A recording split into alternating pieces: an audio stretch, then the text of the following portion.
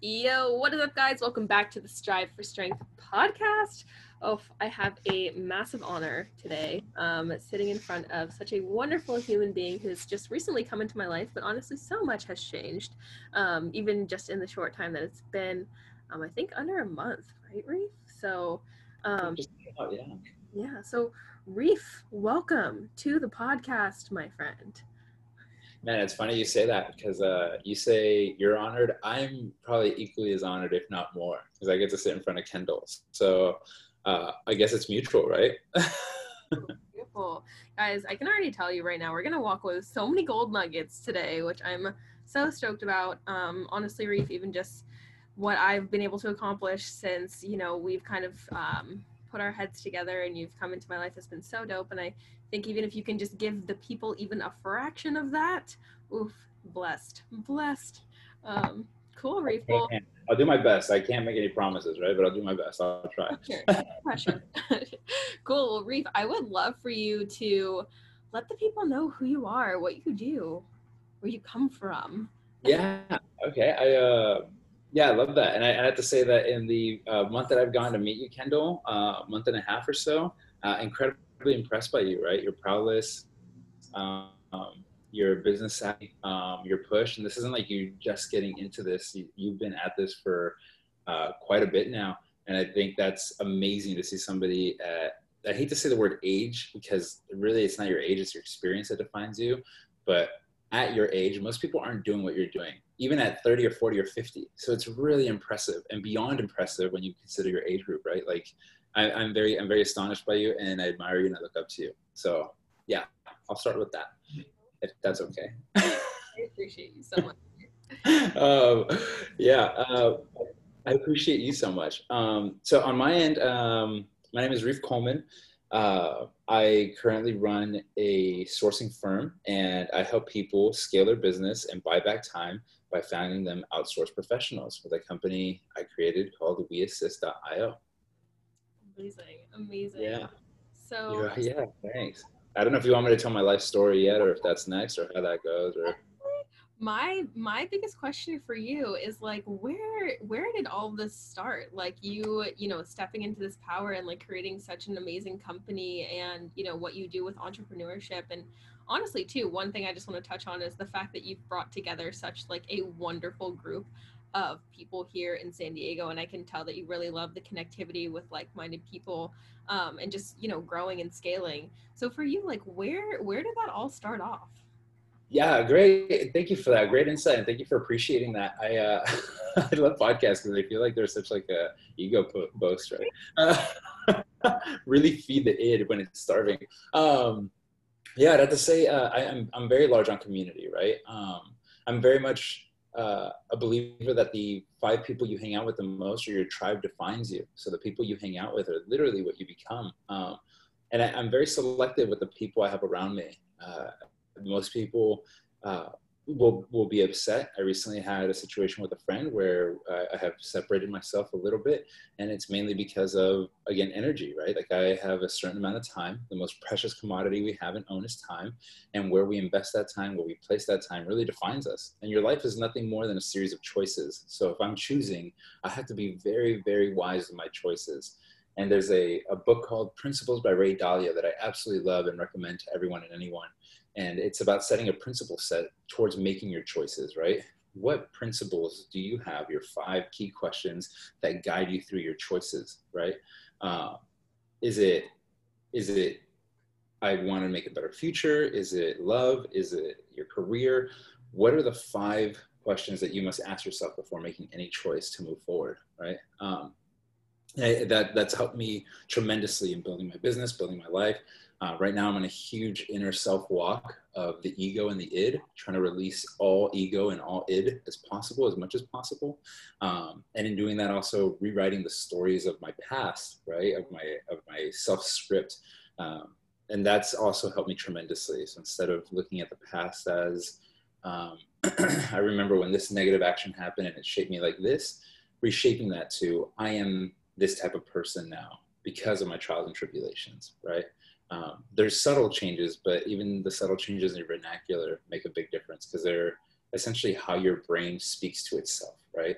For anybody out there that doesn't know, like the higher and lower self, like your lower cognitive self is like the part of the brain that's like breathe, heartbeat, walk, right? Just motor function. And the higher brain is the cognitive self, right? So that's like the thinking, the feeling, the emotion. Even like, for example, when you lose your keys, right? You're walking around the house and you're like, where did I leave my keys? Have you ever lost your keys, Kendall? All the time, almost every day.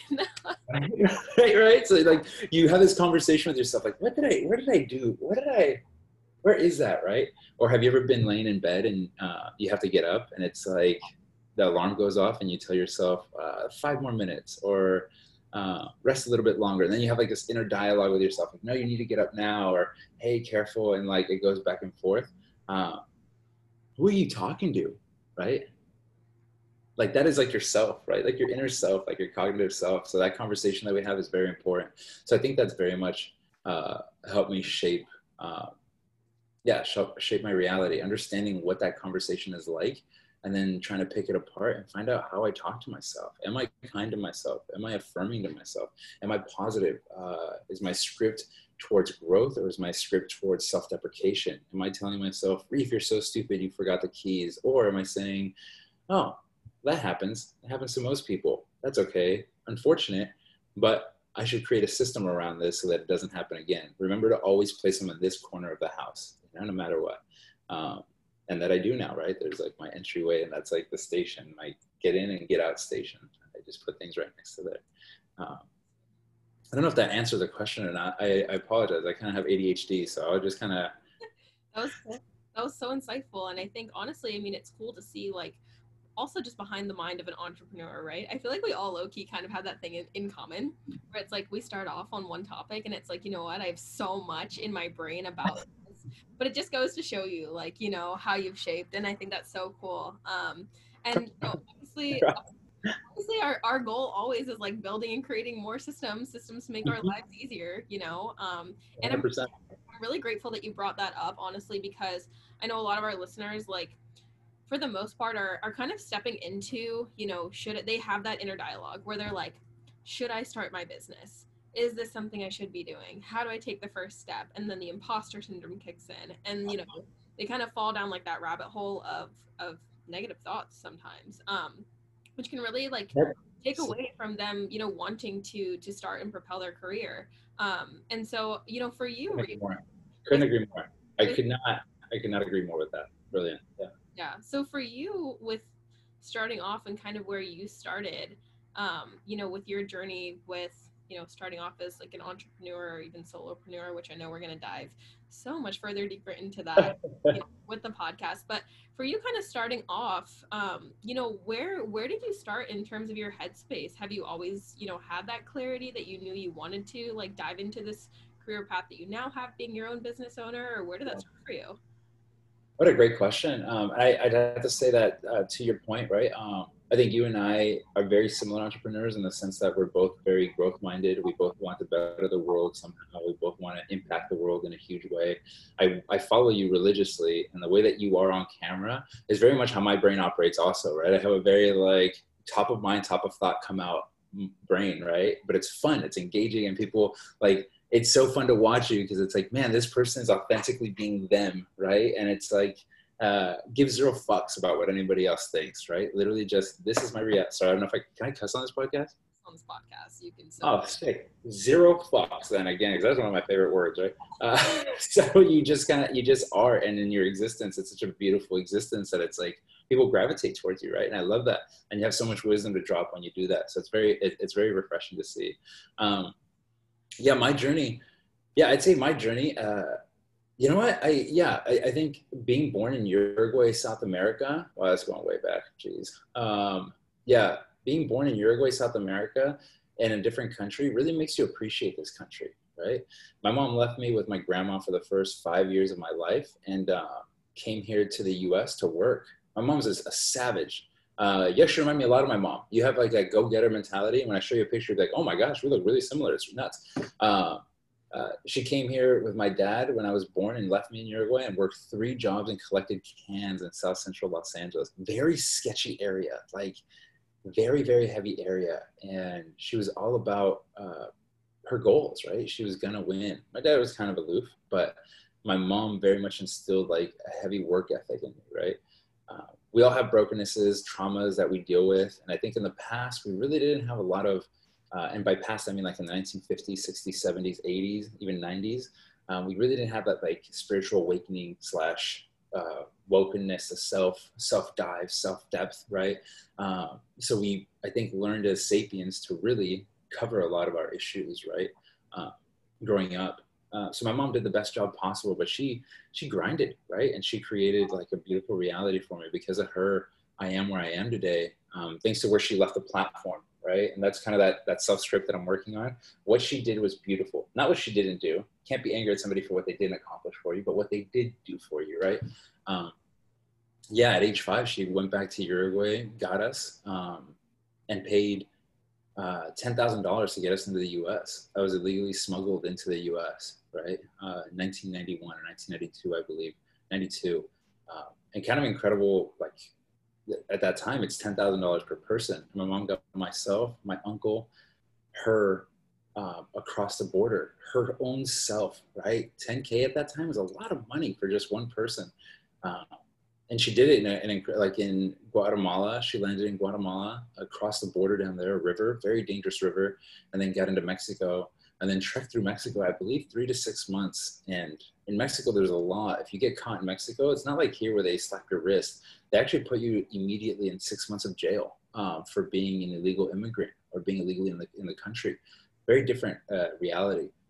And when she got to the next border, the coyotes or the coyotes, she had to pay off in order to get us in. And I guess like the moral to my mom, right? The power to my mom is I was crying, she says. And as I was crying, they put a gun to my mom's head and they said, drop the baby or we'll drop you. My mom chose not to drop me, like the mom that she is, right? The absolute savage. And you go at night walking through the desert, and you're supposed to carry 2 jugs of water because you get thirsty. But since she was carrying me, she can only carry 1 jug. So she's splitting 1 jug between her and myself, half the water, twice the people, twice the mouths. And now she's forced to follow the group 15 or 30 yards behind because I wouldn't stop crying. Man, I was just such a little bitch, you know? And her coming to the US story was that as she was walking the desert, she felt a wisp or something touch her cheek as a hand, like the wind literally was a hand on her chin. And it made her look over to the left. And as she looked over to the left, she saw the last silhouettes of people going over the horizon. They go at nightfall when the moon isn't out so that they can really blend in with the ground at that time. And she says if she wouldn't have looked left and if that wind wouldn't have grazed her, she would have walked completely into the desert and we would both not be here, right? So my mom's an absolute fighter. And I only tell this story to express that my mom was really where my work ethic came from, right? She still works 3 jobs, absolute grinds and cranks. And I think that has instilled a work ethic in me that has really shaped where I am today, right? That's, I think, the base, if you will. However, there's a lot of people that work really, really hard and they don't really accomplish much because they're just stuck in this perpetual wheel, right? Of like, must do, must do, must do, must do. I was lucky enough to go through high school and college here in the US, right? And in college, I met a wonderful individual by the name of Ian Blair, who's a good friend of mine. I'm sure he would love to come on this podcast with you. You met him at dinner the other night. It's awesome. Yeah, what a guy, right? That individual is an incredible human being, right? His dad invented the Ethernet card, the way that every computer gets internet now. Incredibly wise, incredibly smart human being, and a very loving individual in his own way, right? He's very direct to you. And for the first time ever in my life in college, I was working 4 jobs and doing 16 units. So I was really pumping, right? And I was like absolutely like entrenched with work. Him and I took a little project on together where he wanted to build websites for companies. So we went to a little Indian restaurant and we sold our first website to a lady by the name of Supri. And I just remember that was like that journey into entrepreneurship, right? I'd always really kind of done entrepreneurship in one format or another. Because as a young kid, I would go through apartment complexes. We lived in an apartment complex, like 11 complexes wide, right next to each other. And I would go running on the top in the parking garage in the back of the parking stalls. There's a giant flat that just covered the cars. And we built like makeshift bridges out of wooden planks. I remember a friend of mine, his name was Art, I believe, or Arthur, broke his arm because he fell off the plank and snapped his arm. I would go by and I would pick up in the trash, grab stuff, clean it off, and I would sell it to people in apartment complexes for like $5, $10 here. And it got to be such an interesting thing that people would actually tell me, hey, I'm looking for this. When you find it, will you get it for me? So I started finding stuff and selling it. Complex A, I'd find it in the trash and sell it to Complex J. You know, someone over there would be like, hey, no way. And it would just be wiped down for them, right?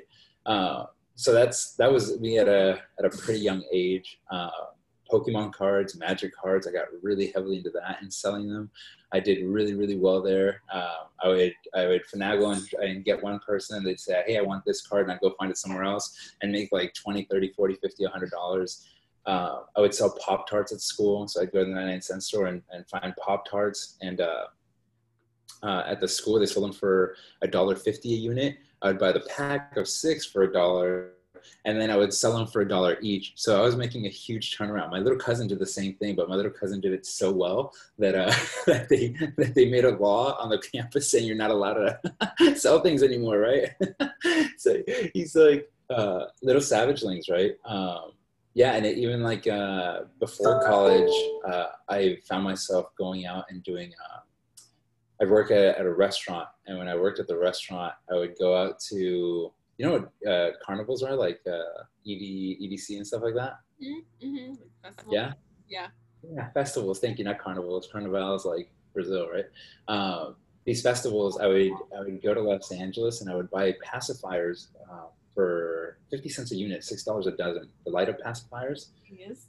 And the finger lights were $6 a dozen. So 50 cents a unit, right? Or 25 cents a unit, whatever would have you. And I knew where to get them. So I'd go to LA every other weekend whenever there was an event, and I would buy boxes of it. And then I would go through the lines at EDC with a backpack on and sell them for $20 a unit. I got to a point where I was making $3 to $8 grand a night, right? Just filling up my pockets. It got to a point where my pockets would get so filled with cash that I had to wear soccer socks, and I would stuff my socks.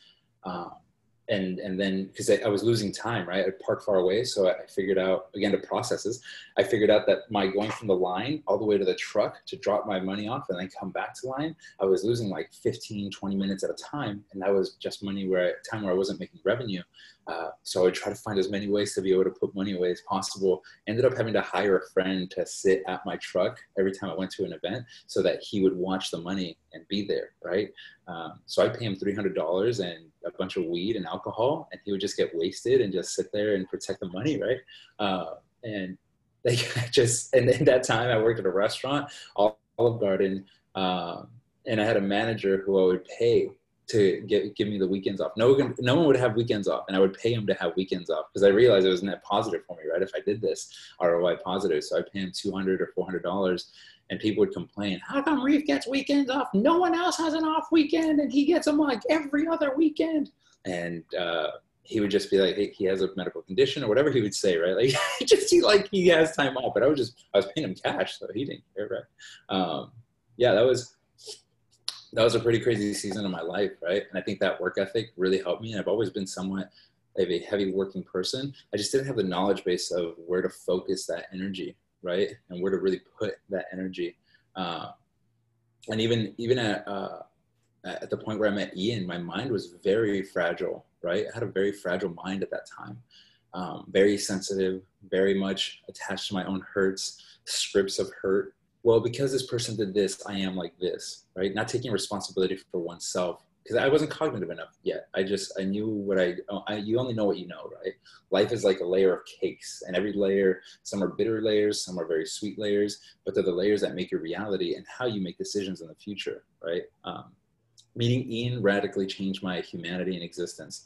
I got to see how he lives, right? I didn't know for the first 2 years who he was or what he was. And when I first saw his home, he had, I hope this is okay. I hope he doesn't get angry at me. But I went to one of his homes in Emerald Bay, and it was like a $28 million home out of the cliffside.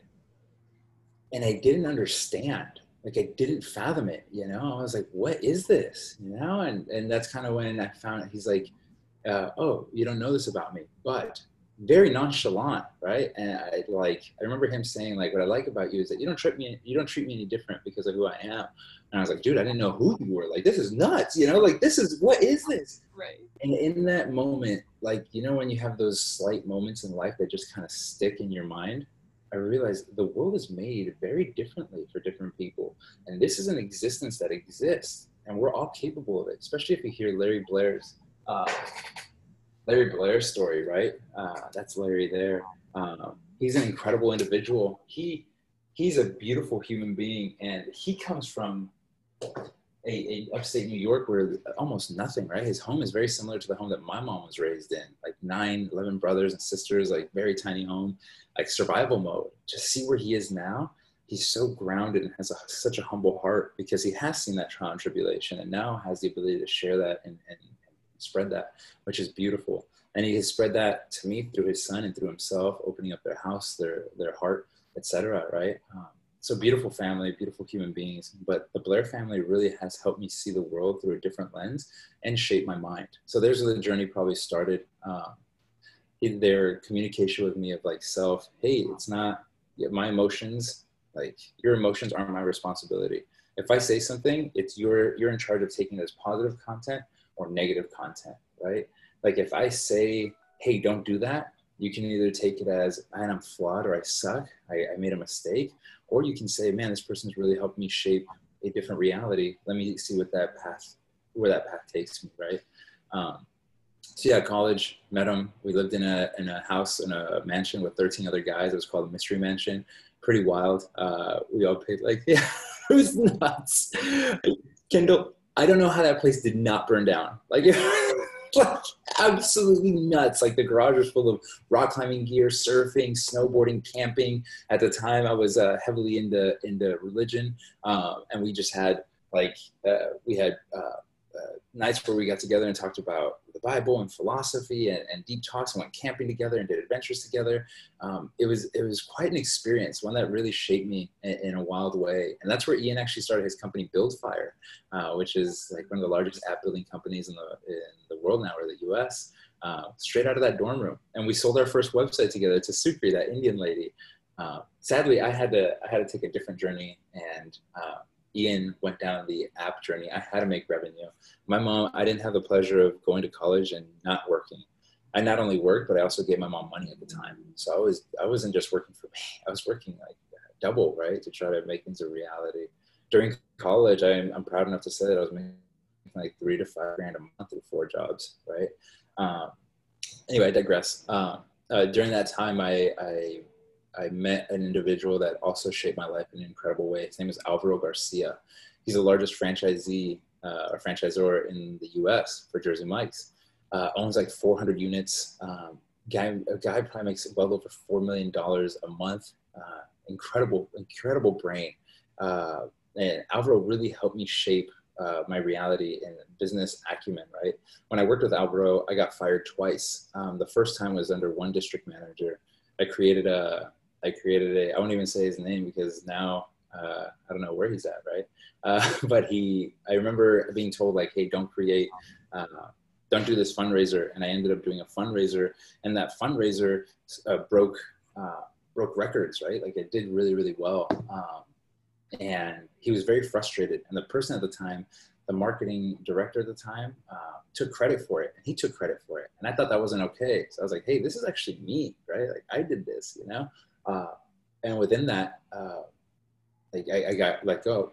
Insubordination, how could you, how dare you, so on and so forth. I can't work with this guy. Cool. Alvaro calls me and he's like, hey, what happened? Like a guy from Nicaragua. So we both speak Spanish. Hola, Alvaro, como te quiero, te amo, hermano.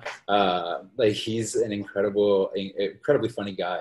And his story is phenomenal too. I would love to introduce you at some point to him. But yeah, he called me and said, what happened? I told him, and he said, okay, I'm going to put you on another district manager. worked under that district manager for a bit. And again, same thing. I just could not be managed well, right? Like I was always a poor person to be managed. It was hard to manage Reef. Like, same for you. I could see that. Yeah. I'm super unemployable. Like, that's what I said. Because you're incredible, right? Like you have such a drive and a passion that you're like, we can do a lot here. And some people are like, stick to the system. And you're like, okay, but I think we can make the system better. And if you're not put in a place where you can make that impact, it's like, you feel limited, right? Like you feel choked.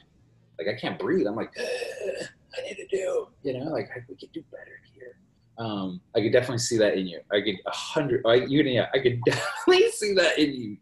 I don't like being contained. I think that's a huge part of like, with the thing with entrepreneurship is you want to help more people grow and continue to give them opportunity. And if you can't, it's funny because you have the best intention to help the company, but it's like, you're not taking advantage of this, right? It's like that kind of like, I always say like kind of narrow-minded where you're like, you think so much more outside of the box, Yeah. I'm giving you this opportunity, please take it. Yeah. Spatial thinking, right? Like bigger thinking, bigger image thinking. I don't think people have that big picture mentality. Some people are so close to the issue that they can't see past it, right? Or the problem at hand. Alvaro shaped my life incredibly. After Steve, or the next gentleman, right, that I worked under, he was an absolute dumpster fire. The guy was like just a mess of a human being when it came to leadership, in my opinion, right? He was good at what he did, and I learned a lot from him. I learned a lot from everybody that I've encountered, negative and positive, on how to be better or shape myself to be who I am today. And from him, I also got let go. And Alvaro finally was like, how come I can't have you work under anybody? For the next 6 years, I worked directly under Alvaro, and working under him, my life absolutely exploded. For the first time, a entrepreneur or a business owner saw me, and I worked directly for the business owner, and he had a different mind. He understood that I was capable of a lot of great things, just not with the people that are small-minded, right? I need to be with bigger-minded people that understand how to motivate me and how to push me to my greatest potential. Through that time, I worked with George Hernandez, who also owned franchises with Alvaro, and I created the way that the U.S. launches Jersey Mike's, right? So the way that they do all openings around the United States now is a process that I created. And again, all to change in the world, right? It was the equally advantageous triangle. Like there's a nonprofit, schools, or community, and then the restaurant. How do you infiltrate all three at the same time, right? Well, altruism, right? If you give people the impression that you're pouring back into them, they want to pour back into you. So give back to the schools. The schools have a large population. You need population, you need traffic. So go to the schools, make them have a competition, right? We went from cutting checks for like $1,000, whatever have you, to cutting like $10,000, $15,000 checks. So it was great. And to the point where Peter Cancro, the CEO, came out to Fontana, I believe, or Los Angeles area, and met with us. And I got to explain to him what we do and how we created it. So it was a huge accomplishment for me. At that point, I realized like that, because I'm just doing at this point, right? I'm just like that, truck, operating. At that point, I realized imposter syndrome, like you said, right, kind of started to set away. I was like, yo, I can do things here, right? And then at that point, I'd been in my career 4 years. So the next 2 years, I also did a stint with Domino's Pizza along with Jersey Mike's, did fundraising for them. And then finally asked Alvaro if I could start my own company, right? And then in starting my own company, I stepped away, right? And I launched my own, I launched Raise Marketing. So my first attempt at a marketing, and this is probably where the entrepreneurial mind kind of started. Actually, no, I lied. So during Jersey Mike's, Alvaro needed people to put flyers on doors. So I hired teams of Spanish people from Los Angeles, and they would come out. At the time, those people that hung flyers for 8 hours a day would get paid $20 to $40. I would pay them $60 to $80, so double that wage. Plus, I would feed them and give them a meal. At the time, I was living in Oceanside, and I would drive early in the morning from Oceanside all the way to LA, get there by 4 a.m., get the vans loaded with a lady that helped me, and take them to their destination. By 8 a.m. when I would start, I'd already had like a full half day, right? I'd start work, they would start doing flyers, I would be at Jersey Mike's, and then afterwards they would they would during lunch finish their shift because they didn't like to walk in the sun, so they do it early morning. And I put little trackers in their like little Fitbits inside their bags, so I knew where they were going, right? Because it's notorious of them throwing flyers away. So I would find out. And I remember one gentleman was like, I walked. And I was like, look, here's the app. It says that you were here for 3 hours. That's a park, bud. Like, I don't care what you do. Just give me the flyers, right? There's like $10,000 worth of marketing material. I need the flyers back at least, you know? Finally, they'd admit it, and I would just never work with them again. But I became known for being a guy that was very fair, just, paid well. And on top of that, fed everybody, right? So that ended up being a very big learning experience for me. So during lunch, I would have my checkbook. This is a huge claim to fame for me, right? When I first got this for the first time, it blew my mind, right? Like, this is when because I saw Alvaro would have this in his like inside of his BMW 6 Series, right? And I was like, man, I want to cut checks one day. And when I started to cut checks, I was like, I'm doing that, right? So I would cut checks during lunch and hand people their money and make sure everything was good. So while everyone else is like hanging out during lunch or taking a break, I'm literally still working. But lunch break is over, I'm back to it, right? Marketing, high energy. Hey, let's help. Let's bring people together. Let's conflict resolve. Let's really be a team player. I rolled up my sleeves. Peter Tanker one time said, hey, what I like about you is that you actually get into the weeds, right? Where other people would just stand there, you know, the upper ends would like, this is great, and just stare at them work. I would go back there, roll up my sleeves and ruin my shoes, my nice pants at the time. I just got back there and I would just do the darn thing, right? So they saw that, hey, I'm no different from you. I'm human. We both have job titles. I just have a different title, but if things get really heavy, I'm going to step in there with you, right? Regardless. So Peter admired that, and I remember him stating that one time. And he's the owner of Jersey Mike's, right, over in New Jersey. So it really sat well with me, and it resonated. And also at that time, I launched my own mobile car wash unit. So I bought vans, and there was a gentleman that had 7 kids from Mexico, and his story really hit me. His name was Cruz, and I wanted to help him. So in order to help him, I bought a van, and he worked at a car wash for tips only, but he couldn't feed his family. So I was like, I could do something here. Bought a pump, bought a water container, bought a sprayer, the soaps, everything for him. And then we split it. It was just an 80-20. He would keep 80%, I'd keep 20%.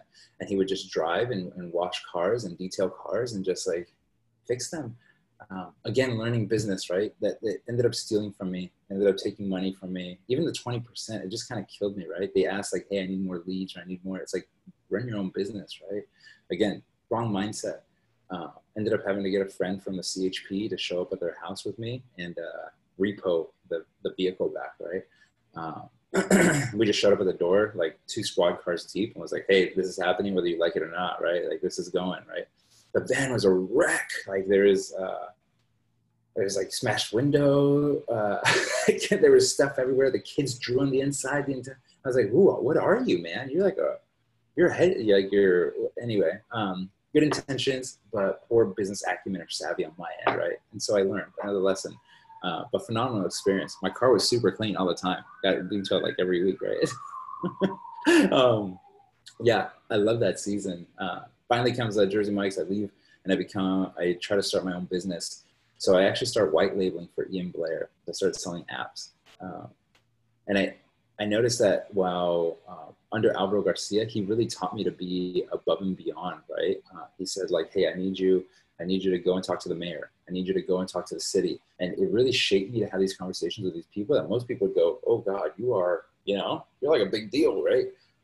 But rather I would go up to them and just, you're human. Like, what's up, dude? How are you? Like, let's talk, let's chat. So I made a bunch of mayor contacts, launched all over Los Angeles and up in the Fresno area, Clovis. So I made a lot of great high-level contacts and really learned the acumen or the communication skills of people that are busy and at a higher level and what they're looking to accomplish and do, right? How to communicate with them. Mind-boggling experience. And Alvaro had a saying, anything outside of the result is an excuse. He would drill that in me. He'd be like, Reef, anything outside of the result is an excuse. You want to be a big Joe or a little Joe? Go get it done. Don't give me the excuses. Get it fucking done, right? He was very rough with me at times, but it really helped shape me, right? I realized that it's up to me, thanks to Ian. If someone tells me something, either I'm going to do better with it or I'm going to be hurt, right? What do you want to do? Have a better life or be stuck in your emotions, right? So I learned, matter of fact, there's a one day we had to open a Whittier store, and in the Whittier store, we didn't have gas or power, and it was the Tuesday or the Monday before the grand opening. Wednesday's when we opened at Jersey Mike's, and Alvaro was like, I need you to go get this done right now. Go, figure it out, figure it the fuck out, go, right? And I remember going to City Hall and being like, hey, we need gas. And like, it's going to be 3 weeks out. Like, you know, very city-esque, right? Like, I'm sorry, but you can go fuck off because we have systems and processes. You have to listen, right? And I'm like, dude, this sucks. No, like, I need this. I remember sitting there with his name was Carlos Yaro, amazing human being. And I still friends with him. I played soccer with him, cool guy. We've gone golfing. I've hung out with his family. I grew a great relationship with him. But he came out in the city office and was like, look, I can't do anything about this. And I was like, okay, how many employees do you have, right? And he's like, here, like 30. No, I mean, all in the entire like city. How many? Like public workers, police, fire, everything. He's like, well, like 600 and something other. I was like, oh, okay. Well, it just so happens that on Tuesdays, we need to do a dry run for our employees to get them trained to be able to handle big rushes. And we make about 600 sandwiches. I would love to have your city come and help us out with that and really train the staff. They're like, oh, that sounds great. I'm like, but the issue we're having is we need to have gas running. Do you think that there's a way for us to get gas in the morning? And this is after him saying no like 15 or 20 times to me, right? And he goes, give me a moment, walks back to his office, comes back out, and he goes, look, I know somebody at the gas company. They're going to do before their run start at 6 a.m. They're going to be there, have someone there, and they will turn on your gas, and I'll have someone there at 7 to approve the gas. But if they miss it, the 3 weeks, right? And like very serious, like, you got it, sir, you got it, you got it. Next day we made 600 sandwiches for people. They came from the city everywhere. They took bags of sandwiches, but literally took what would have been a dumpster fire because we had like 15 grand worth of marketing material, 10 grand worth of marketing material. Would have had to push the date back 3 weeks to making it a reality. And Alvaro instilled that in me, right? He's like, go through a brick fucking wall, son. He's like, you get through it. There's a result on the other side. Your job is to figure out how to get to that result. I don't want to know anything else. I just want to know how you got to that result. Figure it out, right? Yeah, I think that's a big thing too with like entrepreneurship is like becoming a solutionist for just honestly anything and everything. It's one of those things where you get really innovative, which obviously you've been through like so much that's gotten you to the point with where you at, which has built you up as like human, but also like in business, you know. And I think that's one of the things too is like communicating and networking with people and honestly just building relationships too. I think it's one of those things where it's not always just looking at something as like a networking opportunity, but also like building up a relationship with people too and craving what humans do, which is connectivity with others. You know, can really shape your reality as well as kind of like what you do. And becoming a solutionist, it's one of those things which I feel like for you, Reef, is definitely holds true is like you're struggling with something and you're kind of like, okay, how can we fix this? What can we do to make this easier in life? 100% right. Yeah, and it's so funny too because I know even with like the people I work with in my space with like the world of online coaching, it's one of those things where it's like those people who are the solutionists and the innovators who are like, this is so annoying, I can't fix this, I don't know how to do this is not working right, who take like a little tidbit of information instead of, like you said earlier, like working harder, like working all the time, but rather working smarter where they can find a more direct system or like solution for things. Makes your life so much easier, you know. And that's like the cool thing I think about stepping into like entrepreneurship is it's kind of like a mindset shift where you're just kind of like, this pisses me off, I'm not dealing with this anymore. You know. 100%. Yeah. I think I'm actually a pretty lazy individual, right? I'm trying to always get out of work and find out systems to make my life way easier, you know?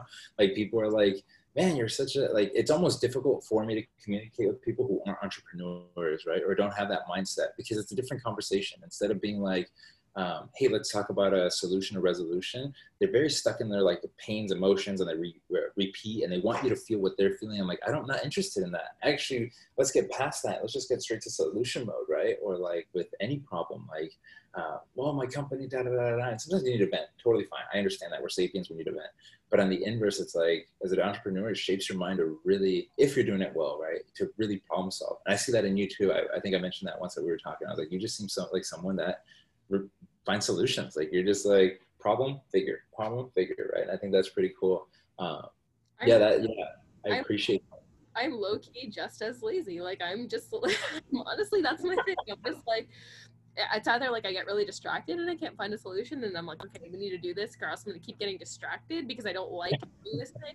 Because here's the thing: a lot of the times with entrepreneurship, where I'm at is I'm like, I don't like doing that thing. So like, you gotta figure out a way for me to not have to do that thing. Honestly, even with Me Too Reef, like that's kind of how I've gotten to the point where I'm kind of at now. Is like honestly, it's low key just like my laziness, my easily distracted mind. That's we got to figure this out, you know, which is also why I'm so grateful that you came into my life, because now I'm like, okay, I can like focus on my zone of genius, which I think is so important for so many people to think about, is like focusing more on their zone of genius, you know, for stepping into entrepreneurship and things like that. Couldn't agree more. I think that is like, that's kind of the reason why the company came to be, right? Is like having the time management and being able to buy back time, right, in a beautiful way. Like when I had Raise Marketing and I launched it, I didn't have time. I really didn't have time. I created a marketing company, right, and I just did not have that time. And I struggled as an entrepreneur, early entrepreneurship, trying to figure it out. I went door to door. I knocked on people's places. Launching Jersey Mike's everywhere, I saw that in the Chamber of Commerce's, there was a huge need for digital goods. Like no one had an idea what marketing was doing. Like I was literally part of that generation where there was a digital shift, right? There was the people that were born into digital and people that were behind on digital. And the people that had the money, the older generations, didn't have the digital prowess of the youth. So they didn't know how to scale themselves. And they had like the old mentality, not cognitive, very stuck in themselves. Like if it's up to me, if it's up to me, it's up to me. Like a lot of that mentality. And I remember selling apps for Ian, and it took me 11 customers of knocking on the door where people were like, I don't know what an app is. Like, I don't want an app. I don't need an app, you know? But I do need a website. And true to entrepreneurship, right? We figure out problems, but sometimes we have such tunnel vision. I was like, listen, if I build you a website, will you buy an app?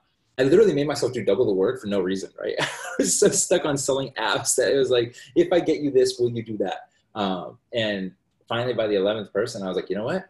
What if I just build you a website, right? So then Raise Marketing was born. I hired somebody, had them work with me, got them together. And it like in that moment too, I remember several portions, right? One was like starving. I was starving. I would Uber from 4 a.m. to 9 a.m. And from 10 a.m. to 6 p.m. I would work in an office that was a bedroom that had no AC. I rented for $500. I have a picture. I'll send it to you. Like there's a clothesline of bills, big screen TV as a monitor, just a giant wood desk and a chair, and then just papers everywhere because I was just trying to figure all this out, right? And like get leads, and I would go through magazines, and I would go through penny savers. I would talk to anybody and everybody that I could get a hold of to sell marketing to. And then from 6 p.m. to like 10 or midnight, I would Uber, DoorDash, Postmates, Uber Eat, whatever I could. On Fridays and Saturdays, I'd Uber to like 4 or 5 in the morning to make tips because it was LA. And the 4 a.m. runs were because it was LAX. You'd make like $45 a run to $80. So it was great money. And on Sundays, and on Fridays and Saturdays, I would have gum and Gatorades in the car because people were out partying. So I would sell it, right? I'd be like, hey, leave me an extra tip and just $2 more in tip. Here you go. Yeah, cheeky, right? Cheeky. And on Sundays, I would actually go to the 99-cent store and I would buy sunscreens. And I'd fill up a backpack and I'd go to the beach and sell them for $10 a pop. So I'd walk around the sand and just be like, hey, here's sunscreen. Remember people being like cheeky, right? They were like, well, I'll buy 6 for $40. I'm like, oh, you're breaking the bank, you know, $6. I'd make like $34. I'm like, here you go. And some people would be like, this is highway robbery. I'm like, you walk, first off, convenience fee. If you walk across the sand here at Huntington Beach and all the way to CVS, it's like $18. Plus, I'm bringing that straight to you. You're lucky I'm not charging you $25, right? So suck it. Shut up and take it. Right. How do you feel about that's even like anything that you offer just in terms of where you're at in terms of like coaching, right? What we do with like We Assist. It's one of those things where it's like, yo, I'm collapsing time for you. And buy back time. You can't buy back time, you know? That's 100. I think that's the biggest currency we have is time, right? Like that's what I started to pick up during Raise Marketing is we would do a lot of work. The reason why We Assist happened was during Raise Marketing. I would do so much work for people marketing. I created like a competitor research. It would take me like 3 weeks to create this whole entire layout plus plan, communication, and then pitch it to them. And it was always I was more appeasing egos than anything else, right? They're like, I understand I need to do Facebook ads, but I think my website needs work. I'm like, well, the website's not going to bring you customers or revenue. Yeah, but if they see my website, I was like, but how are they going to see your website? I don't know, but if you build it, they will come, right? So I started appeasing egos, and again, true to the same thing as the app, and that's why I tell the app portion. It took 11 customers to figure out that the true product was in Sheila, right? Sheila took me a while to figure out. I had to hire 9 outsourced professionals before I really got Sheila squared down, right? It was hard. People stole money from me. People tried to take my passwords. People got on my account and locked me out. I spent a lot of money and time trying to figure out what an outsourced professional or how to operate with outsourced professionals, right? And a lot of pain and struggle. Well, Sheila was doing such a great job. I'd have a presentation and be like, here's this, this, and that. Sheila, can you bring up that doc? Thank you. That, and this. Hey, Sheila, could you help me with this? Hey, Sheila, can you make a note of that? Hey, Sheila, can you send an email after this? That people were like, man, I need a Sheila, right? And I'd be like, I can't sell Sheila. Sheila's not for sale. Like, stop it. You know, like this is not, no, right? Again, blinders like entrepreneurship. By the 11th customer, when they were like, I can feel the energy in the room, they were turning me down for marketing again. And I was like, God, this sucks, you know, like this is horrible. And they mentioned Sheila. And I was like, if I could find you a Sheila, would you pay for a Sheila? Mm-hmm. Yeah. Could you? Please. Right. Model done there, right? At that moment, I realized that I had a business model. That alone is its own business and its own company. So I got my first VA into the system, right? For a buddy of mine called by the name of Michael Su. He has a great finance company where he helps people. I think it's Deep Sky. He'll help people with their finances, outsource finance, CFO, Chief Financial Officer. So pretty cool guy. Has a really nice McLaren too, blue. Hey, Michael, shout out to you. Beauty. Mike too. So yeah, that at that moment was my first. Then Ian and some other friends in corporate America got 7, 9 at a time, 3 at a time. I was like, wow, customer service representatives, a whole bit, right? And it was all about buying back time, like you said, and to the point, right? Buying back time is key to success, right? Like that is really where success comes in, right? And I like being able to outsource yourself and go from a solopreneur to an entrepreneur is a big shift. It's a radical mental shift because you're literally going from, I can do this, I can do everything, to how do I figure out these processes and systems to buy back time so that I can do the things that are most important, right? At the time, this was just literally last September, the things that happened so quick, right? September 9th, Ryan Betancourt, Mike Camo, and Neil Patel decided to bring me on to do business development for 2 software companies, Hello Barn subscribers, and imposter syndrome. I was like, I'm not ready. I can't do this. And they took a chance on me and trusted me, right? And I was very honest with Ryan. Ryan Betancourt's an incredible human being. He launched and sold Spoutable. I don't know if that's a very large company for those that don't know. And then Mike Camo is the CEO and founder of Neil Patel Digital, Neil Patel Excel. Phenomenal human being, very smart guy, great mind, one of the best negotiators I've ever met on this planet. And then Neil Patel, I mean, the man that needs no introduction, right? Neil Patel is an absolute savant. And I think getting to know him like on a personal level, having communication with him, one of the things that I admire most about Ian is how he loves, right? Ian loves very similar to how Neil loves. They're very direct. On buying back time, they have let me realize that when you sit down and you have a $600 consultation for an hour, you are very quick to the point and you're as direct as possible. And that means true love because they're saving you time. They're being efficient with your time. They're telling you directly, you suck at this, fix it. Other people are like, I don't suck, right? And a sharper mind or a more cognitive or emotionally intelligent mind goes, how so? right? Like, let me ask more questions. What makes you, how did you derive that, right? So yeah, phenomenal people. So I started doing BD for them. And within that, let go of my agency because of conflict of interest, of course, but I saw the potential in helping people source outsourced professionals to buy back time because I had done it so well. And even Sheila helped me out during that time. I was moving. She helped me do a bunch of stuff while I was moving. Like Sheila helped me buy flowers for my mom for Mother's Day, for her birthday, gifts. Just an absolute teammate that was there for me, right? That like she was there to build with me. And true to that point. I have to Go say, on. I do have a call in like 2 more minutes, but can I ask you, can we literally, I feel like we have to create like a whole entire series on this because I want to talk about the entirety of We Assist and like the outsourcing portion of it because I feel like Sure. there's so much we can forever talk about with We'll, this. So we'll do section one was my story. We'll just end it there. Yeah. Is that cool? story, but I can't wait to tell people more about like buying back time with We Assist because I feel like honestly it needs its own rendition because it's literally so amazing with everything. But Reef, your story is like literally so incredible, getting to the point where you now are able to help other people and give your wisdom, knowledge, and energy more than anything. Thank So what can we have a follow-up episode with this? Like this is like so much knowledge and wisdom. I'm like so grateful. you. I'm humbled. I have Humbled. I have a quick question for you just before like, we have to exit here. But, my podcast is called the Strive for Strength podcast, right? And obviously you have kind of turned your past story into something and rewritten it to a thing that's honestly so beautiful. If you can just leave the audience, even just coming from your story with like one tidbit of like what they can take away to hop into their journey, like what would that one tip be? I think it'd be a series of tips. Is that okay? Maybe just a real quick. Okay. I think partially is don't be afraid to explore into your own mind. Ask deeper questions of the things around you. Make great choices and find a principle set for your choices to create the reality you want. Right. Your North Star, your guiding star, if you will. Choose the right people to be within your circle. Right. And then beyond that, then you can start doing a deep exploration into self. Find out who and why you operate the way you do. The best investment you can do is self. Read a book a week. Get on Audible, read it. After you finish the Audible, take down 3 YouTubes, watch it on that same content so you get it from different perspectives, and then read some Spark Notes. Beyond that, put the Netflix down and pick up documentaries and pick up content on YouTube.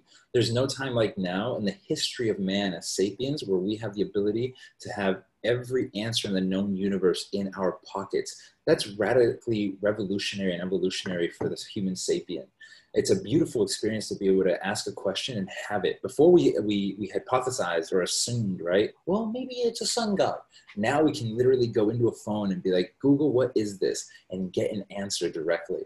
So I think search, seek, ask questions, and don't just assume. Become a person that's a professional Googler. Just start learning and learning and learning and learning until you figure out and you feel like you have an understanding of that to the point where you can teach it on to somebody else. And then move on to the next topic and then grow that huge chest of data and knowledge that becomes yours. And the one thing we have on this planet that no one can take away from us is our perspective and our knowledge. We could be robbed, we could be raped, we could be taken advantage of, they could burn down your entire house, but the one thing nobody could take from you that's actually yours and only yours is your perspective on life and how you operate. That is yours and yours to keep alone, and truly something we own. Nothing else we own. Money doesn't exist, stuff burns, everything goes. Your perspective is the only thing you own. Yeah. Well, Reef, we have to follow up with this. There's just so much to give. I appreciate you so much just coming on here and sharing your story and inspiring my audience and just connecting with us. So I appreciate you. I'm sure I'll see you, talk to you. Grateful that you were on here, and I can't wait to follow up with you. Yeah, text me. We'll chat. Hope you have a beautiful rest of your day. Kill it and go.